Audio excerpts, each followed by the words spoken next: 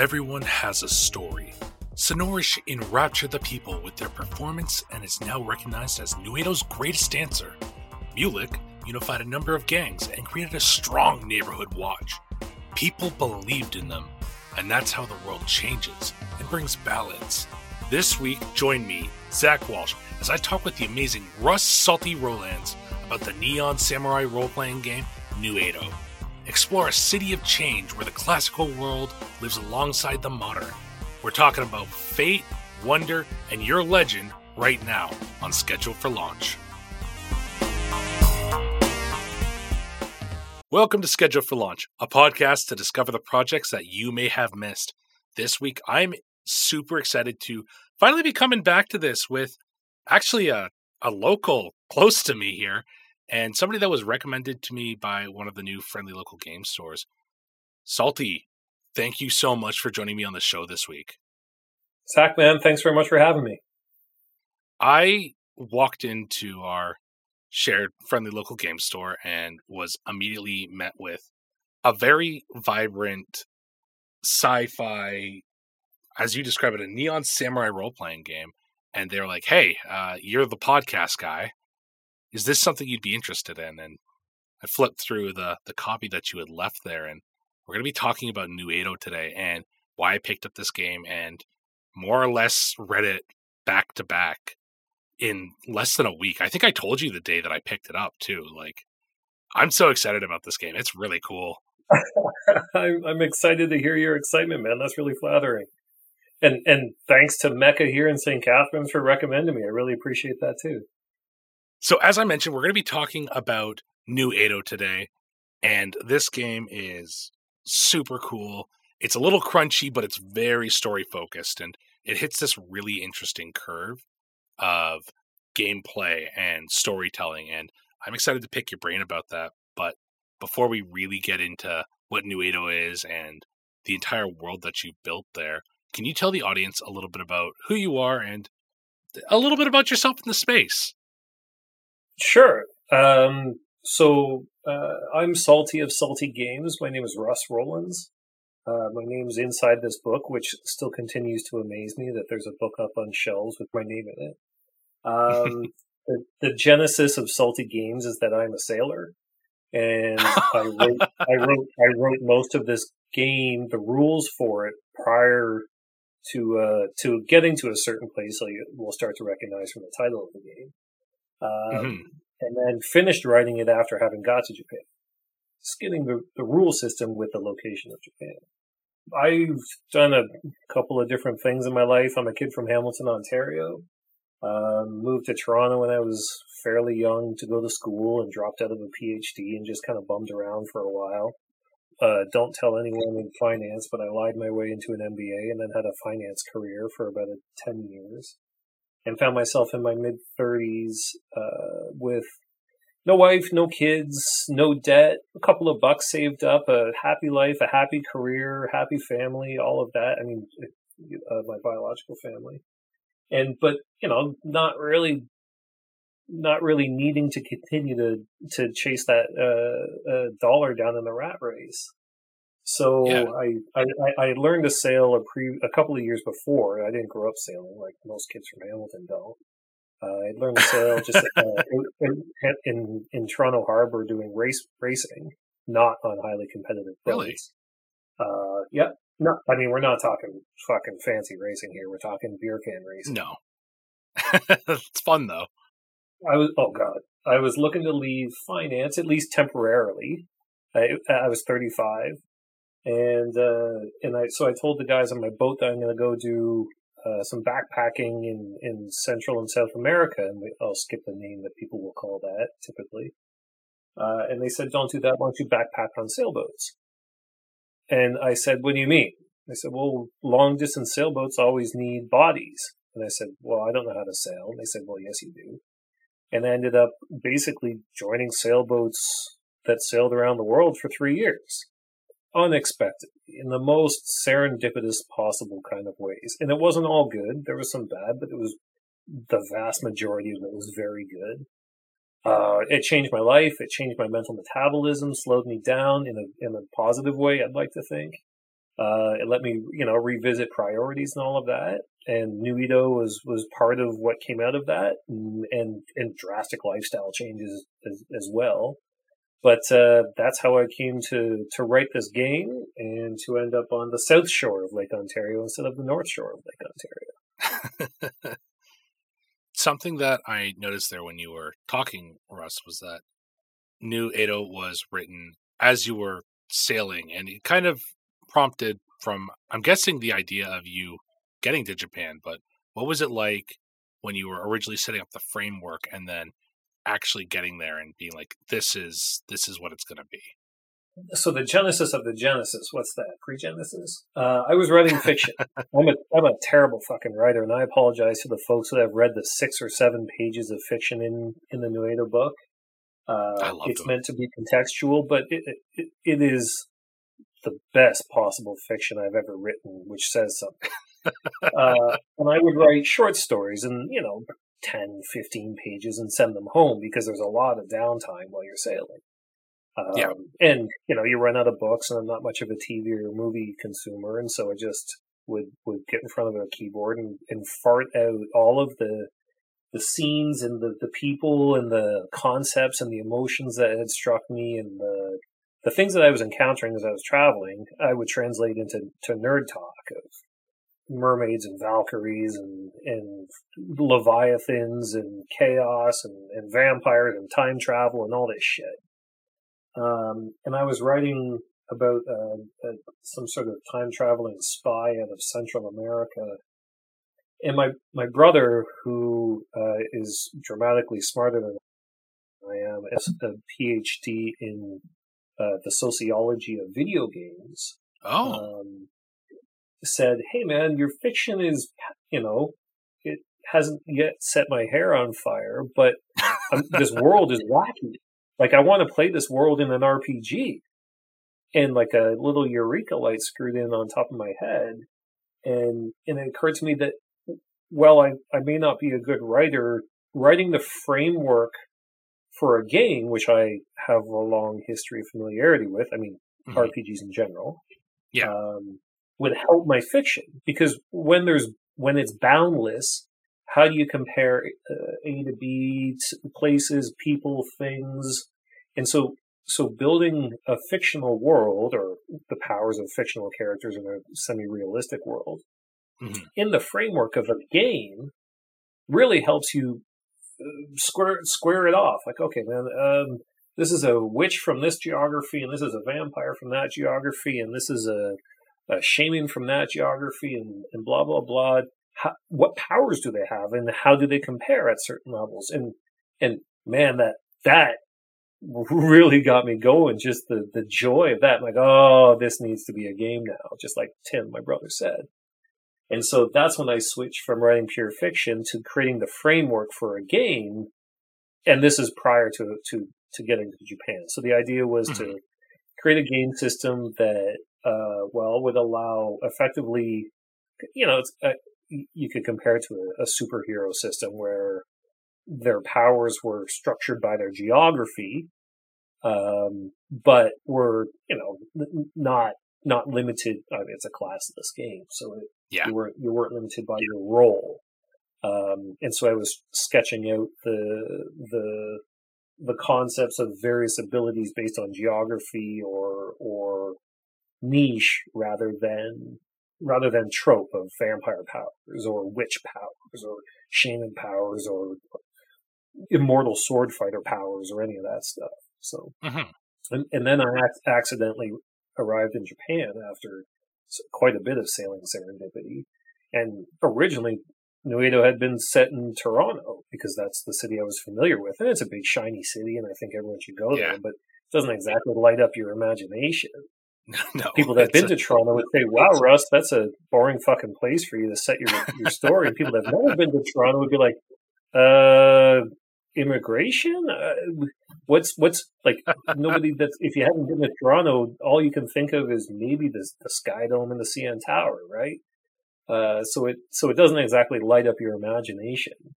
And then I was on a boat for, more than 90 days, 30 of which there was no land in sight. We spent 6 weeks floating through Polynesia, and Okay. minimal human interaction, small towns. We got to Papeete, and I mean, sorry, listeners, the main city of the island of Tahiti is called Papeete, and it's a fucking dump. But it was the only big city I'd been to in a while, and from there I flew to Tokyo, and I'd never been to Tokyo. And holy shit, like later on you come to discover that Tokyo is mostly kind of just a boring concrete city. But when you first get there, especially after the influence of just having been in palm trees and small islands for months at a time, I was overstimulated, but I'm like, oh, this is the place where the game has to be set. And then more sailing serendipity, ended up staying and coming and going and making friends who let me stay on their boat, but got me further integrated into the culture and society and all of that, and reinforced all of this. So that's the story behind the story. The thing I love is that it's this little love letter. And I also just realized we spent the past 12 minutes kind of going off there, and we still haven't touched on what is NewEdo. So what is this game, Russ? Well, okay. I mean, from what sense? What it is the NewEdo is a medium crunch. I would call it a traditional role playing game, wherein you roll out the dice in a trait plus skill dice pool system against a target number, meaning you have to add up all the dice that you roll, which are D4, D6, D8, D10, and D12s, against a target number that defines your difficulty. D10s explode, meaning that anyone can literally do anything, though with vanishingly small potential, of course, but kind of it will be familiar to players who are familiar with World of Darkness or Legend of the Five Rings systems. Mm-hmm. The differentiator was that I wanted to build geographies separately, and we can get into that later because it doesn't really strike on this game too much, but the thing that would weave everything together would be this concept of fate. And I wanted this to not be not an angst and rebellion and fighting the system game. I wanted it to be an adventure game. Wherein if you encountered a time traveling robot, you wouldn't be like, fuck it, that's bullshit. You'd be like, fuck yeah, that's awesome. Why is there a time traveling robot here? Cool, man, let's get here. And the only way I could think of doing that is that there's this unifying thread of fate throughout the universe, throughout the game world, that has a material impact both on the RP of your characters, but on their statistics and how you play the game. So these slight modifications from a old World of Darkness or Legend of the Five Rings game system is some stuff that tie that in, this concept of fate and the importance of your characters. It's so cool. One of the major things that kind of pulls this game all together is I think it's a major religion in NewEdo. It's the idea of change and balance, where things are always in change and it'll eventually balance out. And you have these characters and these options and these political ideas in the world of NewEdo, where it says that a huge part of the population wants things to move on to the next part, while another part says, no, we have to remember our roots. And you've done this beautiful job with your character options, making sure that rolls together. So can you please tell me a little bit about coming up with the idea of change and balance and how it influences characters in this game? Yeah, so the way of balance and change is the subtle religion / philosophy / poetry of the geography that the game is set in, which is obviously a Japan analog. And the tenet is that change is inevitable and balance will always be restored. But what that balance is different for everybody, and sometimes folks will think that things are in balance, but others will believe that change needs to happen. And that's all fine and good, and we're not all, philosophists or religious theorists getting into games, but it really suits the game's core, fantasy fantasy mechanic is that the game world, well recognizable to folks here, it's not a fantasy world, it's a Earth analog. At least in the geography that this game is set, belief defines reality. And so the weight of popular belief can change the fabric of reality. And that tends to happen in very broad, slow, aggregate strokes, but can be localized. And that explains the potence of characters and NPCs and all the folks that you'll be talking about when you play the game, because we're not really out there to talk about accountants and shoe shiners, not to say there's anything wrong with those folks until they do something exceptional that warrants playing a game about. So balance and change is the subtle suggestion that it's this dichotomy that everyone's going to have a different perspective on balance and a different drive towards change, but everyone agrees on both of them. Yes, balance will always be restored, and certainly change is inevitable. Whether or not you currently believe that the world is in balance, you know that change is inevitable, so you have to prepare for it. And if it's your goal to change the world, then inevitably you'll be pushing for that change because you believe the world is out of balance. Characters are intended to have a goal more than just to go out and loot and kill and have fun and have adventures and slay a dragon and be heroes and whatnot. The setting is set at a series of inflection points. The primary one is between the past and the future, which creates the neon samurai catchphrase that was referred to at the start. Because belief defines reality in the geography of this game setting holds dearly to the past, not exclusively, but quite dearly to the past, the tenets, beliefs, structures, and even people of the past still have strong potence, if that isn't rhetorical, in the game setting, such that you'll find traditionally dressed samurai wandering the streets of the city, conversing amongst themselves and wearing their daisho, while across the street, neon motorcycle cyberpunks are causing shit. And at first that may be jarring. Of course, it's tons of fun. But that is the motivation for characters in the game, is that you're supposed to cotton on and grab one of these concepts, past or future, tradition or technology, science or mysticism, and move the world towards your vision of what the future should be. And the game doesn't try to tell you what is the better way. Should tradition be upheld or should technology be embraced, et cetera, et cetera. Mm-hmm. A way you go about this is arguably one of the most important parts of a character, and that is their legend and the legend system.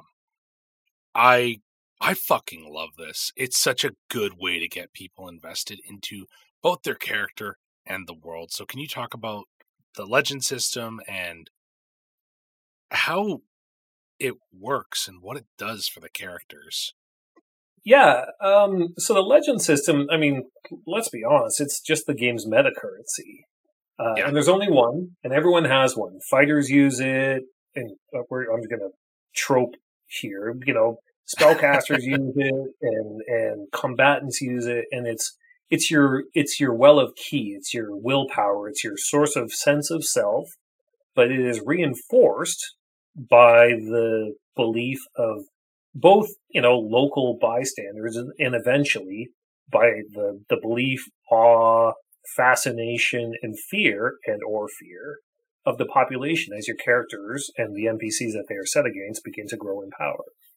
So, legend is a meta currency. Spell points or stamina points or whatever. Lots of games have them because we need to balance all the superpowers the characters have. But from a lore perspective and how that interacts with actually playing this game, your superpowers are powered by the belief of the population in your superpowers. Whether they're spellcasting or cybernetics or blocking bullets with katanas. You focus your will and you perform something extraordinary. And effectively, in meta, you spend temporary points of your legend. And in doing so, you perform something amazing. Now, that's assuming you succeed on your dice rolls. But doing so, you're granted back that resource. Because by succeeding at something amazing, you're just reinforcing your own legend. So every character at character creation, every player at character creation is encouraged to not just think about the traits plus the skills plus the bonuses. You know, do you have some magic? Do you have some technology? Do you have whatever, some background context? But to focus on a motivation behind why their character gets out of bed at night or in the morning or whenever they get out of bed. And that motivation is their legend. And it can evolve as you play your character. There's nothing restricting how you do so. This is not a humanity system. It's not an alignment system. It's mutable and is encouraged to change. But as you do things that foster your own legend, your legend will grow. And that's in meta, permanent legend. You spend temporary legend to do stuff, whether or not, we could just be talking about, like, I'd like to jump between moving cars. Okay, you're going to have to spend some legend to do that. Whether or not your legend is, I'm a highway acrobatist, you can use this currency to do amazing things, whether or not it falls within your, particular character's purview of their legend. But you can start as ambitious or as humble as you want with your legend, but think, okay, why does my character get up and go to work? And that work can be adventures, and it can just be going to work at the shoe shine shop, assuming that there's more to your game than just shoe shine. And so that drags out a little bit of role playing from players. Like, why does your character do that? Well, I don't know. We're just playing together, man. I really like my buddy Jeff's here, and so I kind of want to play the game. And that's fucking fine. Like, look, RP is not easy, and it's not the first thing we all think of, and it's not why we all play these games. But Legend in NewEdo creates a motivation to think of the why, not just the how. How is with your sword, with your gun, with your magic, with your technology, with your sweet talking ways, with whatever. But the why is your legend. And so I don't know, like, the banality of it being just the game's meta currency, and you see all these articles on, meta currencies, that's bullshit. We got to think of better ways to create games. Fuck you guys. But the tie into to how it motivates players to enjoy the game, hopefully enjoy the game, and by experience it does. I'm really proud of what to me seemed like a kind of a quirk when I first built the game, has turned into a really great way to drag players into an RP, not by force but by encouragement. And results in better characters, more deep characters. And backing up a step, NewEdo is a character customization heaven. Yes, which leads to some crunch. I'm going to get into that in just a second. Yeah, we'll get to that. But I just want to reinforce that there's a lot of character customization in NewEdo because it is a game built for characters.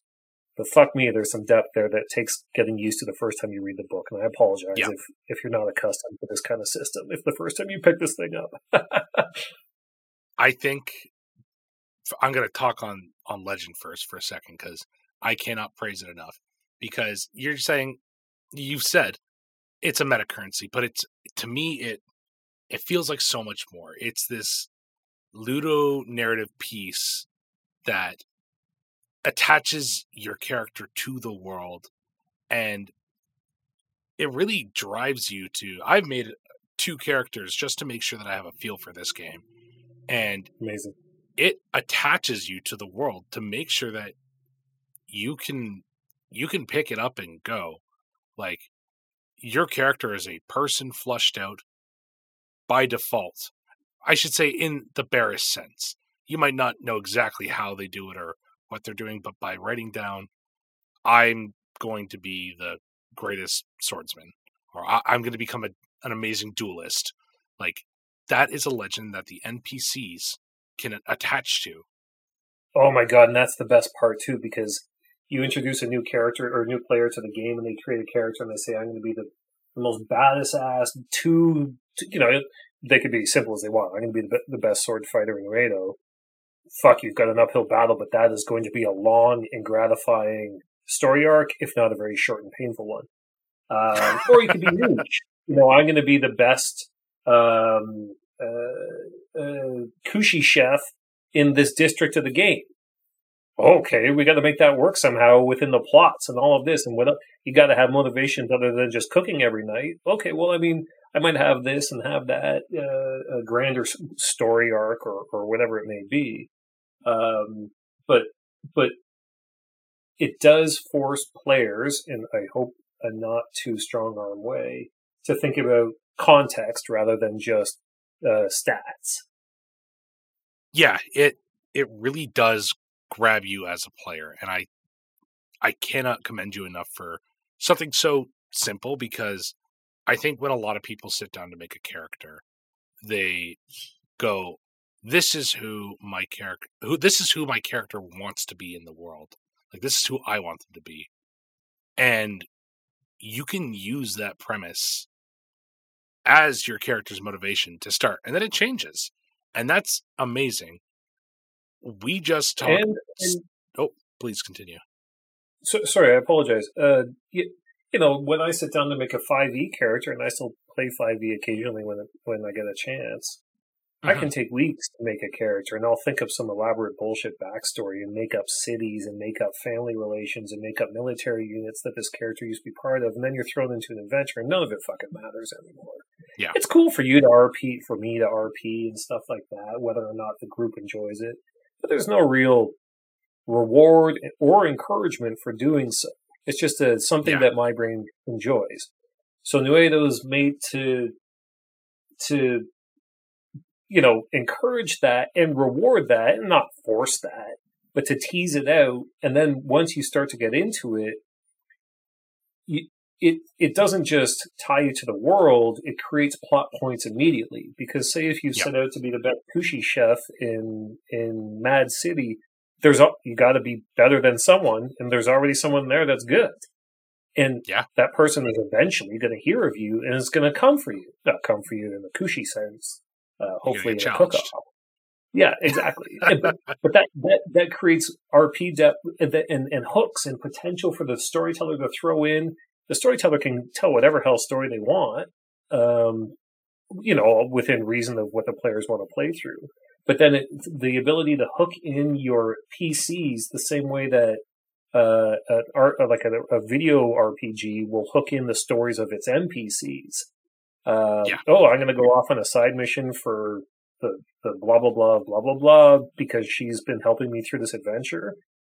I love that in the various RPGs I play. And so this aids the storyteller and grants, I don't know, a connection to the world, like we've been saying, to players.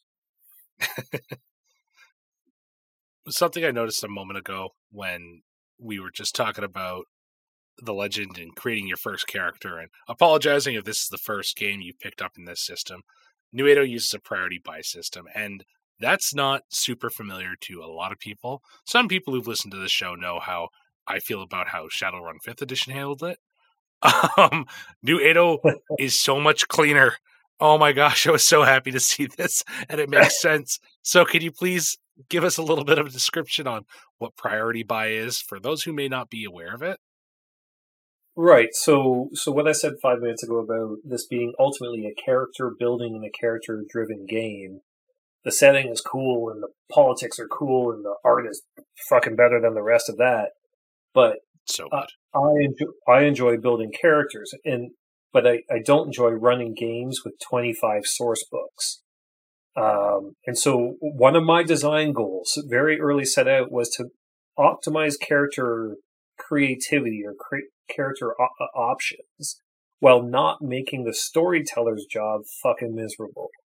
Not having to keep track of a billion modifiers, not having to just trust that your players are being honest with whatever fucking source book they pulled out of the ether or history or whatever. Like, all of the options are in this 308-page book. And so the way that you do that, you create lots of character creation options without restricting them by class, which is anathema to me as a creative player. Not that everyone should hate it. Like, there's nothing wrong with a class-based game. You just know what you're getting into, right? Yeah. And so NewEdo and other priority buy systems give you a bunch of categories, and they can be different by game, but some very common ones are your core traits, things like how strong or fast or intelligent or charming or savvy or insightful or perceptive, or these things that are attributed to our, main character attributes. That might be one bucket. Your core sense. Those are the things that you're born with and can evolve slowly, but are ultimately, your natural potential. There's skills, of course, things that you can learn with a book or with going to a class or going to a dojo or going to learn from a master, whatever it may be. So those are two of the buckets of possible priorities in NewEdo. There's three more. One is your cybernetics. That is all the cool, flashy chrome that you attach to your character. And you can choose to have none of that. The fourth is your magic. Magic in NewEdo is structured around a Shintoist, animist belief that everything has a spirit, and the spirit of those things can do magic, but you can't do magic. You have to sweet talk the spirits into doing it for you. Now, do you interpret that as doing it yourself? Does it really fucking matter? No.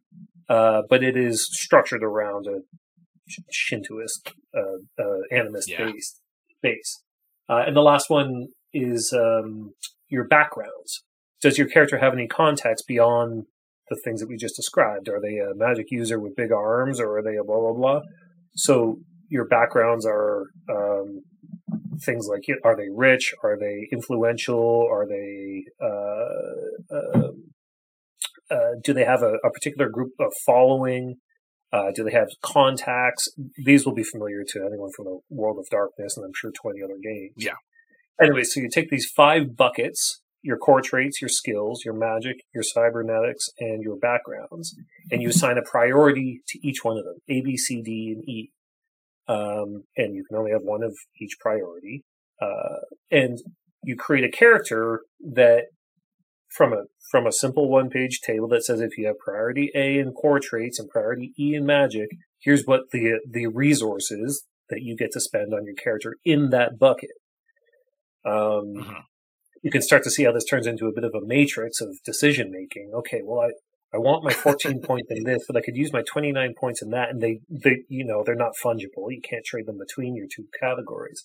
So is it really more important for me to be a famous, well-known, rich guy that can just barely shoot, or a guy that can shoot pretty good with the goal of becoming a famous, well-known, rich guy? You could be both, but you can't be. So you could be one or the other, but you can't be both at the same time at the start of the game. And this priority system, one, allows you to create a magic user with cybernetics, and we'll make a quick aside. There's nothing barring you from doing both in NewEdo. There's no structural rule system that makes magic not compatible with technology, which is very rewarding and a breath of fresh air. Some of the combos are so cool. And also, and technology does not impugn your humanity or reduce your sanity or anything like that. There's no punishment for using technology beyond some minor balancing technical items. There's no psychological or judgmental systems like, if you use technology in your body, therefore you must be flawed in some other way. Yeah. But piecing together a character on day one, you have to, it's important to know what kind of story you're putting together, because if you think you guys are going to be playing a political game of intrigue, backstabbing, machinations, and espionage, and everyone else in your game thinks you're going to be playing a sword fighting game of chopping up monsters on the edges of civilization for fun, your political machinations character can be what will be blunt and say less effective. So session 0 becomes important in a priority buy game, because you can really screw yourself up. Unlike 5e, we'll just be blunt, that's the biggest game out there, wherein everyone can be effective in the game's only goal, which is combat.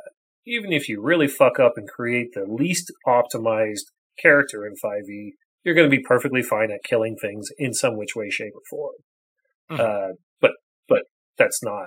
I mean, we're talking the bottom of the barrel here as far as game development goes. But it is the stark contrast to people that may be new to a priority buy system. And don't get me wrong, I'm not maligning 5e from anything other than a limiting your character development and options perspective.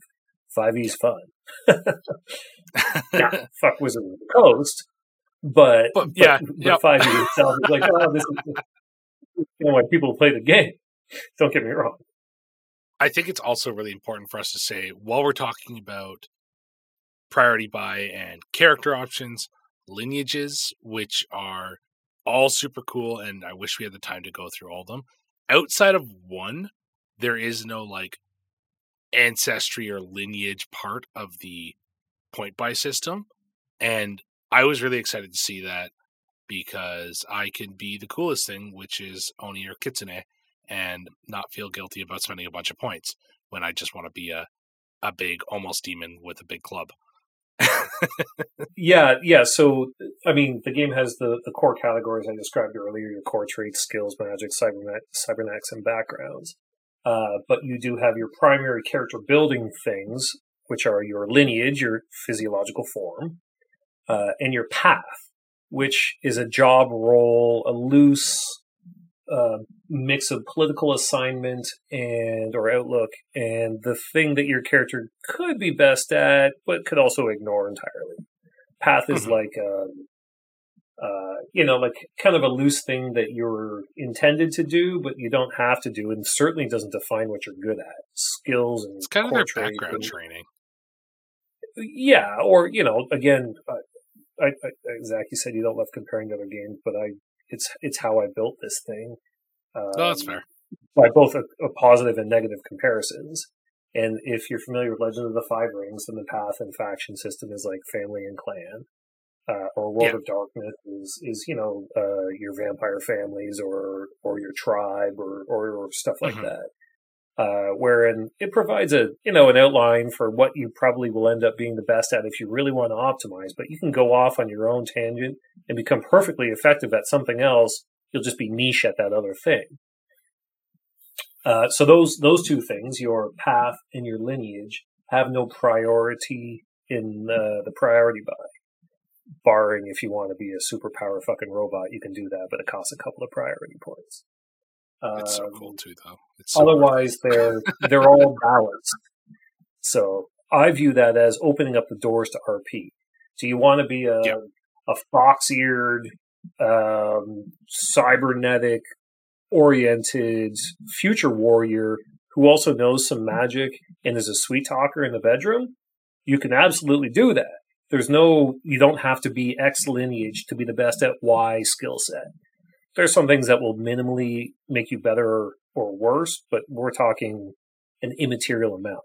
Min-maxers, of course, will min-max the system, and God bless the players that have torn apart the system over the past 3 years, creating min-max monsters that I never thought could possibly exist, and fuck, I love, too. They said, oh, should we probably change this in the system? They said, oh my God, no, that is the most niche build ever, but let's leave it in, because people that stumble across this are going to be doing a gajillion damage on turn 3, but, a toddler would scare them if they encountered that toddler in the street because they have no social defense or anything like that. Min-maxers are the best thing for playtesting, and we need them around. Yes. Yep. Yeah. I mean, like, for most games I play, I tend to try to optimize myself into a non-major system of the game. Yeah. What's the best way to be a weird X or Y? But I'm still optimizing, which is just a fancy-ass way of saying min-maxing. I tend not to shoot for the max DPS or the max defense or the max whatever it is, but I do want to find the best way to be niche at something, which is me picking apart the slightly secondary systems or mechanics of a system. And NewEdo encourages you to do so, and may punish you if you do, because not all games are built on hacking monsters to pieces or sweet talking in the bedroom. Yeah. We've mentioned paths now, and I think this is the perfect time to introduce what I think is arguably one of the coolest systems that I've ever seen in any tabletop role-playing game. And something that I said to you before we started recording, how has nobody put this down? And that's the Fate card.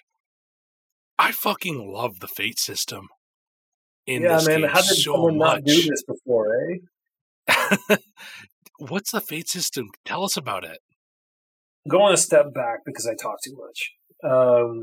Someone encouraged me very early on in this process to look at my design goals when I was turning this from fiction into a game. Why not just tack another system onto your setting, right? Mm-hmm. And that's a question anyone aspiring to game design should think about. Why am I creating my own system? And people that play role-playing games tend to be creative people. You just want to do it because you just want to do it. There's absolutely encourage you to go do it.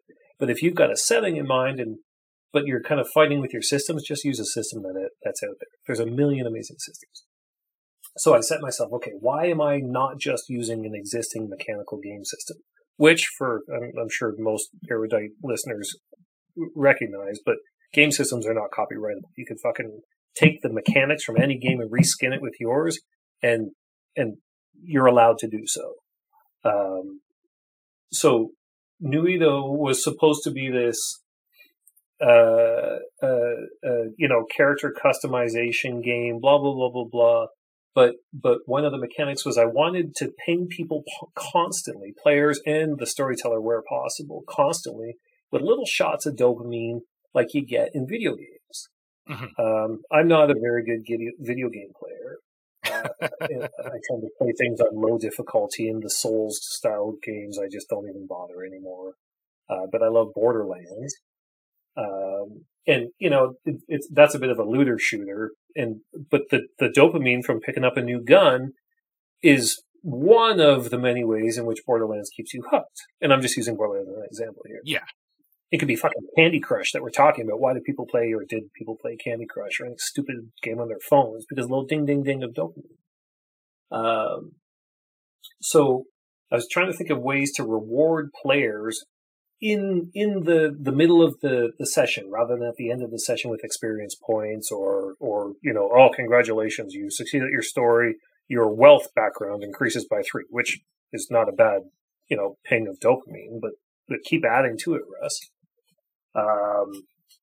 So the fate card was me saying, okay, I want to tie in the importance of legend from a role-playing and mechanical perspective.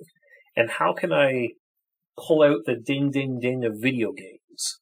It's a fairly common conversation among developers of, like, how can we take advantage of the success of video games and add them into role-playing games, tabletop? And it's hard to do. But I decided to layer in procs, triggers, like procedurally generate whatever the hell procs. Whatever it is, yeah. Basically, it's basically when you've got an item in a video game that will occasionally do something, but you can't make it do it when you want it to happen. And it will, every 5 seconds, but not guaranteed on the 5 seconds, heal you 1 hit point or whatever. And it's good to layer them all on, and eventually your character will get better, even if that one proc isn't material in its own self. So the Fate card is a D100 roll at the start of every one of your character turns that has a bunch of little lines in it that will allow generally immaterial, occasionally drifting into materiality, things to happen on your turn.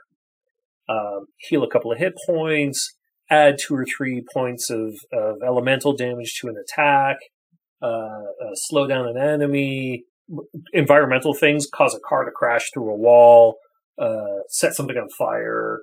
Your crits and botches are on your fate card. But each one of these is added to your fate card, which again is D100, but it's not going to be full, by something that you've built into your character priority buy process. A skill will give you 1 fate. A piece of cybernetics will give you another fate. Magic will give you a fate. A background will give you a fate. Your path will give you a fate. All these things. And they add up into, at first, you may only have a 15 or 12% chance of something rolling on your turn. But as you build your character and you add experience and you add skills and all that, you'll add fates. And so at every turn, cool little shit starts to go off. And because your character is not the same as any other character, their build, their skill combinations, their path and lineage, all of that, everyone's fate card is different. And that all sounds cool. Hold on one second. I take a drink. I talk too much. Imagine the joy of that, which at first you're like, okay, and then you start to see, like, really? there's 25, 35% chance on my turn for cool little weird things that happen. They're just freebies for me. There's one or two negative ones, but you'll see them well in advance. They don't surprise you.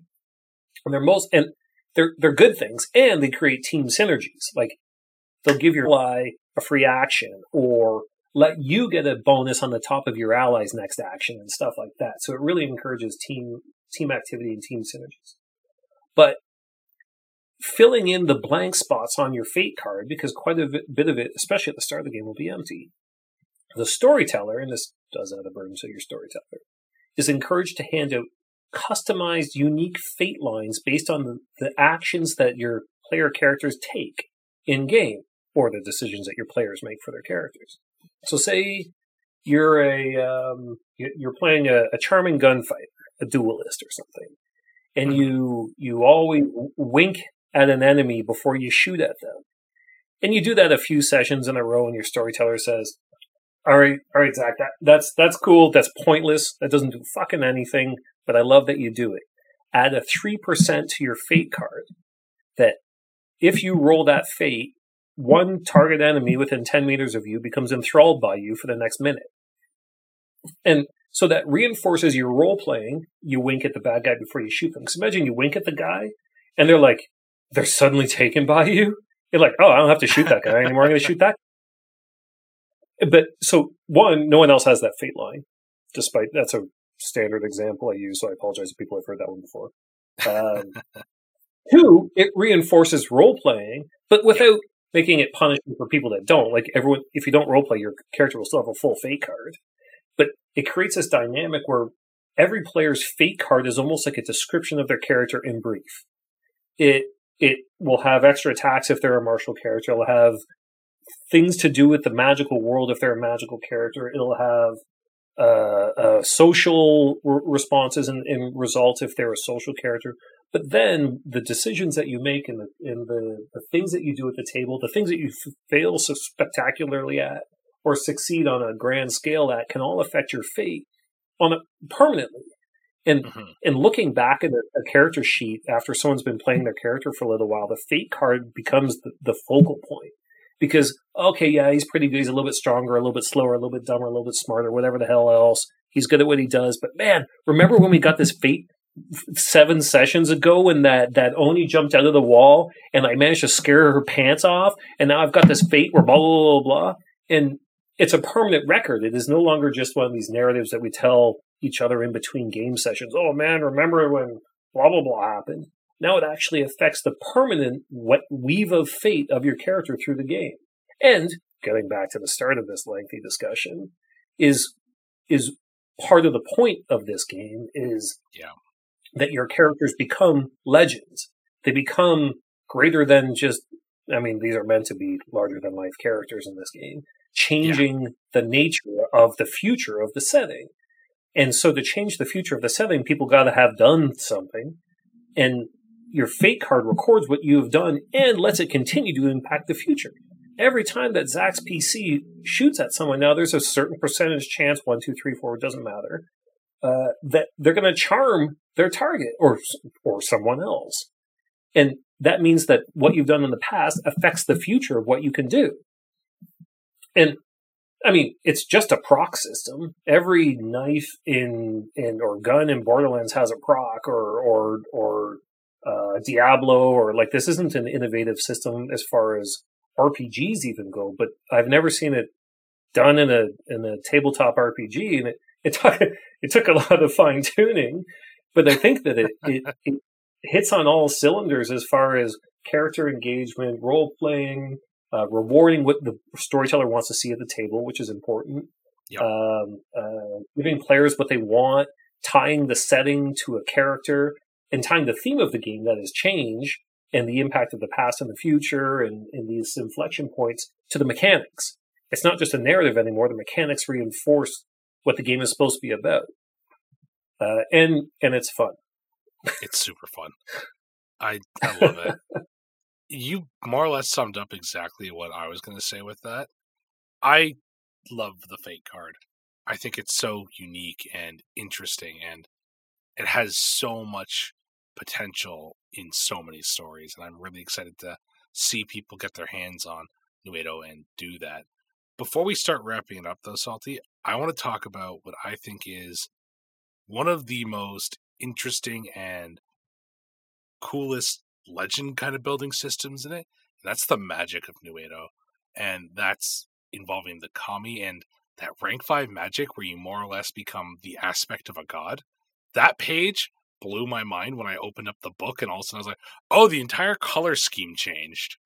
So can you talk a little bit about how magic works? And okay, so noting that the history of this game goes beyond this core book and this geography, magic in the game world is called the paradigm, and the paradigm is structured on the basics of physics,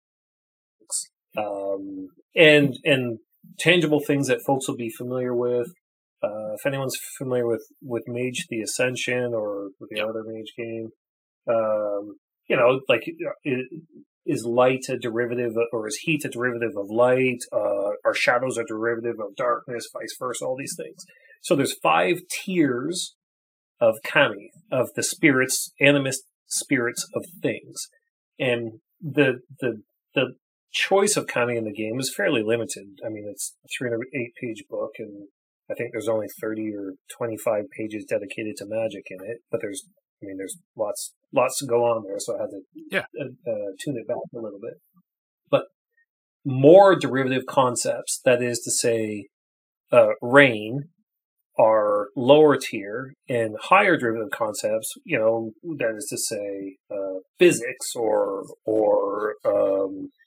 material, matter, are higher concepts.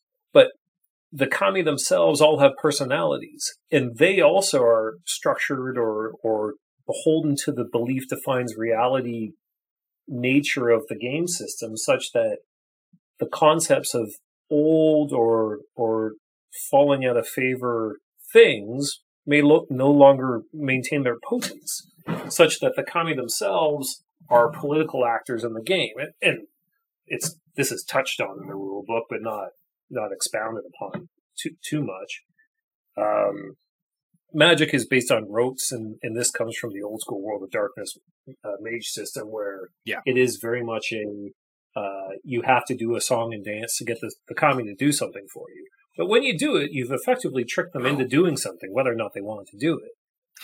That's based in superstition. Why do we light incense? Why do we cross our chest? Or why do we avoid walking under ladders? Why do we balk at black cats? The concept here is that we do that, and we're creating a little magical rote, R-O-T-E, for folks not familiar, and I apologize. That you've done a tiny little song and dance by not walking under that ladder. That means that bad luck will avoid you by not having paint fall on your head. And it works every fucking time. If you don't walk under the ladder, the paint's not going to fall on your head. And so therefore, that rote worked. And the magic in NewEdo has the same thing. It just gets bigger and bigger and bigger and bigger. Now, magic in NewEdo is not flashy. There is not a fireball spell. It does some pretty fucking cool things as you get more powerful and as you get closer to the fundamental structures of the universe, the paradigm, that being time, matter, and energy. Those are the level 5 kami. You can't do a song and dance and get the level 5 kami to help you, but as Zach implied earlier, you can basically become an avatar of those kami once you reach a certain potence in the game. And they give you some cool shit to do as well. But anyone, I'm a sailor, and I wasn't always a sailor. I think I said I started when I was 30, and I became more superstitious after spending time with sailors, time at sea, seeing the power of the fucking world, the universe, the ocean, things that could kill me in a whim but didn't today. I sat through a 36-hour lightning storm in a boat with all the electronics turned off, with no sails up, no wind, and not touching anyone because it was just lightning for 36 hours. In a fucking sailboat in the middle of the ocean. And you see something like that, you're like, okay, man, now I'm superstitious. So I knock on wood. And when I knock on wood, bad things don't happen. Now, I'm sure that, hold on. There, okay, I'm okay now. I haven't jinxed myself by saying that. But this concept of minor rotes or actions or whatever it may be turning into the spells of other game systems. You can turn invisible and fly and some fun stuff like that later on in the game. Is a neat way to tie lore with mechanics with a structure that's greater than just this one core rule book that will lead into the more world of what I've envisioned here, but while still making the role playing and the I don't know, like the minor depth of you could be a sword fighter that just knocks on wood, and therefore you could say, okay, I'm a sword fighter in a very, I have no faith, I've got no belief, I've got no whatever is, but I'm slightly superstitious. So you can take a tiny little bit of magic in your priority buy and have one little rote that you use occasionally, but you know how to do that tiny song and dance that will trick the kami into doing this thing for you. And you may not be a believer. There's nothing about faith in the game. There's nothing about that. Like, it's the kami are part of the world, and you can trick them into doing things by doing a little song and dance, and you may do so, whether or not you're a magical character. It's so cool. I love the rotes, and I love the kami, and I love the little brief descriptions that you've given them. Well, they all have personality, right? They all have such a cool little personality, and I think that just fills out a world that, especially like even in the book, they're like, yeah, this is a bit of a secluded nation, and I love that. I think it just gives like this huge lore depth, and it's a lot for game masters to play with too, which I think is very cool. Yeah, make NPCs into kami. They can take the most physical, banal forms, or they can take ephemeral, chaotic forms. But as long as they're a kami that the population currently believes in, then them walking down the street drinking a latte is not gonna set people's hair on fire. No. One of the main NPCs of the game, it's not really brought out too much in the book itself, it's implied, is Yansha Kudama, which is the Empress's bodyguard. He's a fire kami, but he's an Epicurean. He's a everyman's man. He's not the smartest fellow, but he likes to wander the streets of the city as a fucking fire kami, talking to folk, eating dinner, flirting with girls. Not maybe the brightest dude, but not a bad guy. But he's the main bodyguard of a 200-year-old empress who no one sees too much anymore. And so it's this suggestion that the world doesn't just have to be inhabited by the lineages of playable characters. Yeah. Russ, there is so much more I could ask you about this game. I really like it. I'm really excited to play it and really dive into it. But we're starting to run short of time, so I got 2 more questions for you that I ask at the end of every episode. So let's get through her and wrap this up. So, first question.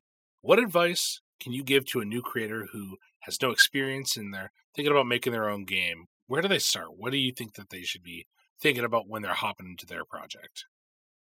So first, like I suggested before, and I forgot that you asked this question, and I wrote this down before, and I put it halfway through the episode instead of at the end. Decide if you're building a setting or if you're building a system. And if you're building a system, do you really need to build that system? Ask Reddit and find out if there's a system that does what you want. We're all creative folk playing this game, and so we may just want to create our own thing. But quite often we're reinventing the wheel. NewEdo started as a roll-under system similar to Call of Cthulhu, and it evolved based on I'll get to this, but it evolved based on, I eventually had to write down design goals because the monster was getting away from me. So, first off, are you designing a setting because you have a brain full of imagination and imaginary characters, mostly defined by the nouns, the places, the religions, the philosophies, the playable types, etc., etc.? Or do you need to make a mechanic system? And if you want to make up your own mechanic system, first off is go out and make sure it doesn't exist. Not because you're impugning anyone's copyright, because fuck it, that doesn't matter when it comes down to systems. But you don't have to go and reinvent the wheel. If the wheel already exists, just go use a system that works and skin your concept onto Once you get past that and decide that you do want to create your own system, set out design goals, pillars of design, and just Google that for game design. And I had never heard of them. I have no background in game design theory. I'm a bullshit MBA bartender sailor who's just been playing games for 40 years.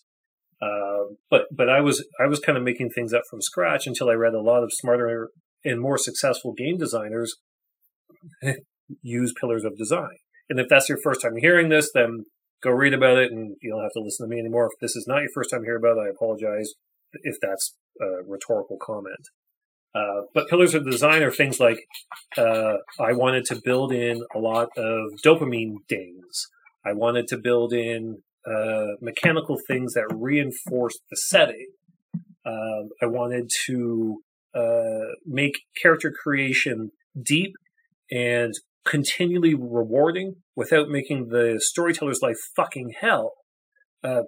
Pathfinder 1 is incredible for character creation, but the storytellers fucking hate, or DMs hate Pathfinder 1 because there's just too much to remember, and you just gotta trust that dude's Dampier vampire, blood hunter, knight, demon, sister, car mechanic actually has a plus 96 in this skill. And so, which is an accurate reflection of Pathfinder 1. And, I mean, if you like that. That's not to criticize Pathfinder 1. I just hated running the game, and so I invented NewEdo. But anyway, design pillars are important because you'll come across something while you're making up your system. If you've gotten past step 1 of deciding you need your own system. So you say, okay, I really want X or Y to come in. And then you think of a new creative idea and you search around and you can't find anyone that's done it. So you start to layer that in too. And then that creates a derivative because fuck, that was cool. So I'm going to put another bit of that in here. And you go down a rabbit hole and you find that you've created a monster. It's a Hydra. And it can do lots of things, but what is it good at and what was it supposed to do in the first place? So tailor yourself back in by setting goals. It doesn't have to be at the start. You should probably set these things after you've been working on the book for a while, because otherwise you won't even know what you're trying to do. But once you start to get stuff on paper, set out 4 pillars, 5 pillars, and if something comes across and it won't fit into a pillar, just chop it, get rid of it, put it into an expansion pack or put it into your next game. That's excellent advice. And really actually pretty concise for the design process. Russ, where can people find out more about you and NewEdo? Well, you can't find out much about me. Fair. I mean, I'm not entirely a recluse, but I don't have a huge internet presence. I'm learning more about the internet in the last 3 years with NewEdo's development than I did in the previous 20. So mostly the best way to do so is on our website. It's salty-games.com is where you'll find quite a bit of detail about NewEdo and another small skirmish game I've released called Kitchen Table Robot Games, which is awesome. Is entirely separate from this conversation and unrelated in every possible way. I love it. But there's a lot of art on salty-games.com. There's details on all of the playable factions and some paths, all of the lineages, a description of how the priority buy works, etc., etc. There's links there to our Drive-Thru-RPG site, where there's genuine third-party unbiased reviews, which is important because I fucking love this game, but when you buy the game, it puts money in my pocket, and that helps me. One of my favorite reviews on Drive-Thru-RPG is, quote-unquote, this game slayed Shadowrun for me. Well done, smiley face. And thank you, Stacy W., whoever you are, because that has sold more copies of NewEdo than my Kickstarter ever did. I'll say it. Fuck that game. Yeah. Pick up NewEdo. No, I'm sorry. I'm going to interrupt you for a second, Salty. People who've listened to this show for a while know how much I fucking despise making characters in fucking Shadowrun. I did a charity event, and did we have to fucking work hard to make sure that we could actually make it a listenable experience? NewEdo is not that. It's so good at letting you make something you want to play. I mean, if we've gotten this far and anyone's still listening, NewEdo is like a combination of Legend of the Five Rings and Shadowrun, but without Shadowrun's shit-ass systems. But yes, and more fun dice. Salty-games.com. At salty-games.com, you'll find a link to our Discord where there's a very active and positive and supportive community. Particularly if you're coming to a priority buy character creation system for the first time, it can be intimidating. Have a look at the character sheet. It is slightly intimidating.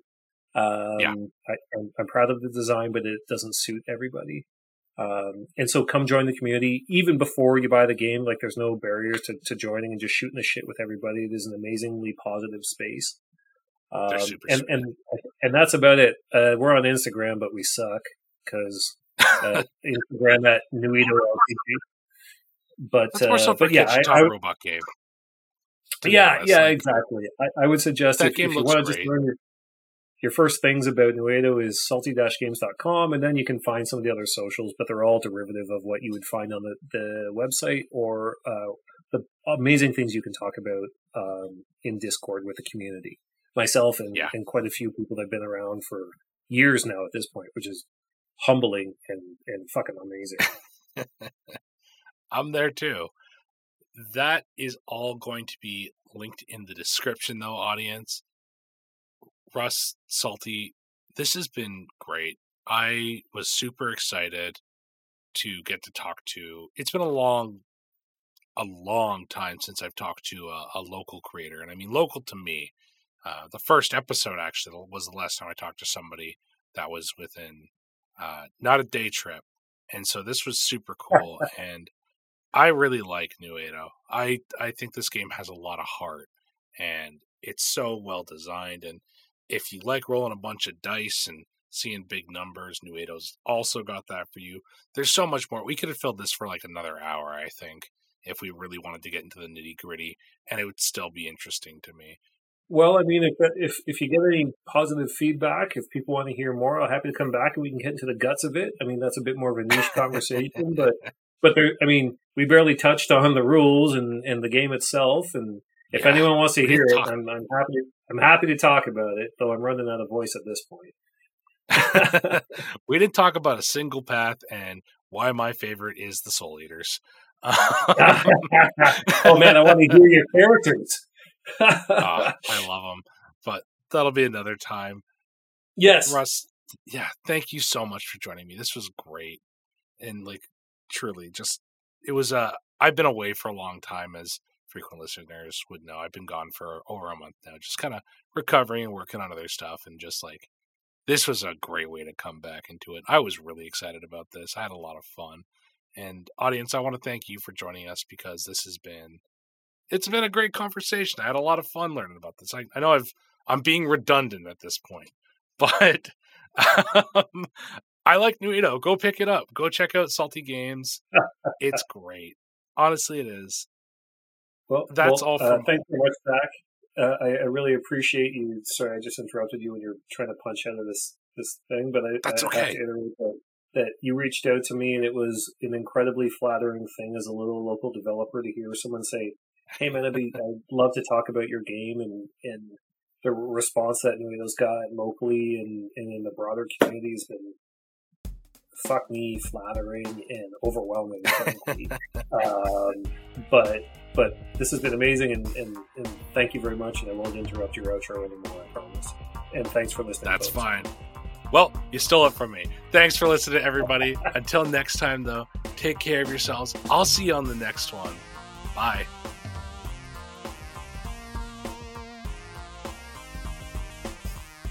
Thank you so much to Salty for joining me on the show this week. NewEdo is one of the games I'm actually most looking forward to exploring more in depth, and part of that may be because it's done for me what Shadowrun just couldn't. While your character creator options are huge and varied, there isn't so much overly layered bullshit rules that bog down the fun or complexity of a character. NewEdo is available both digitally and physically and can be picked up from the Salty Games website. That link's down below, so go check it out. It's really fucking good. And thank you so much for listening, everyone. I know I was away for quite a while, but I do feel a lot better, and after a bit of a break, I'm ready to get back into it, and we'll see where everything goes. I won't lie, though. Episode uploads are going to be spotty and weird for a little bit as I get back into the swing of things. Keep working on Tale of the Void, which is going to Season 2 in early June. Go check that out. And just trying to find more guests. Please bear with me as I get this all together. If you like what you heard, though, you can help the show grow by letting other people know. It's awesome, and I appreciate it a lot.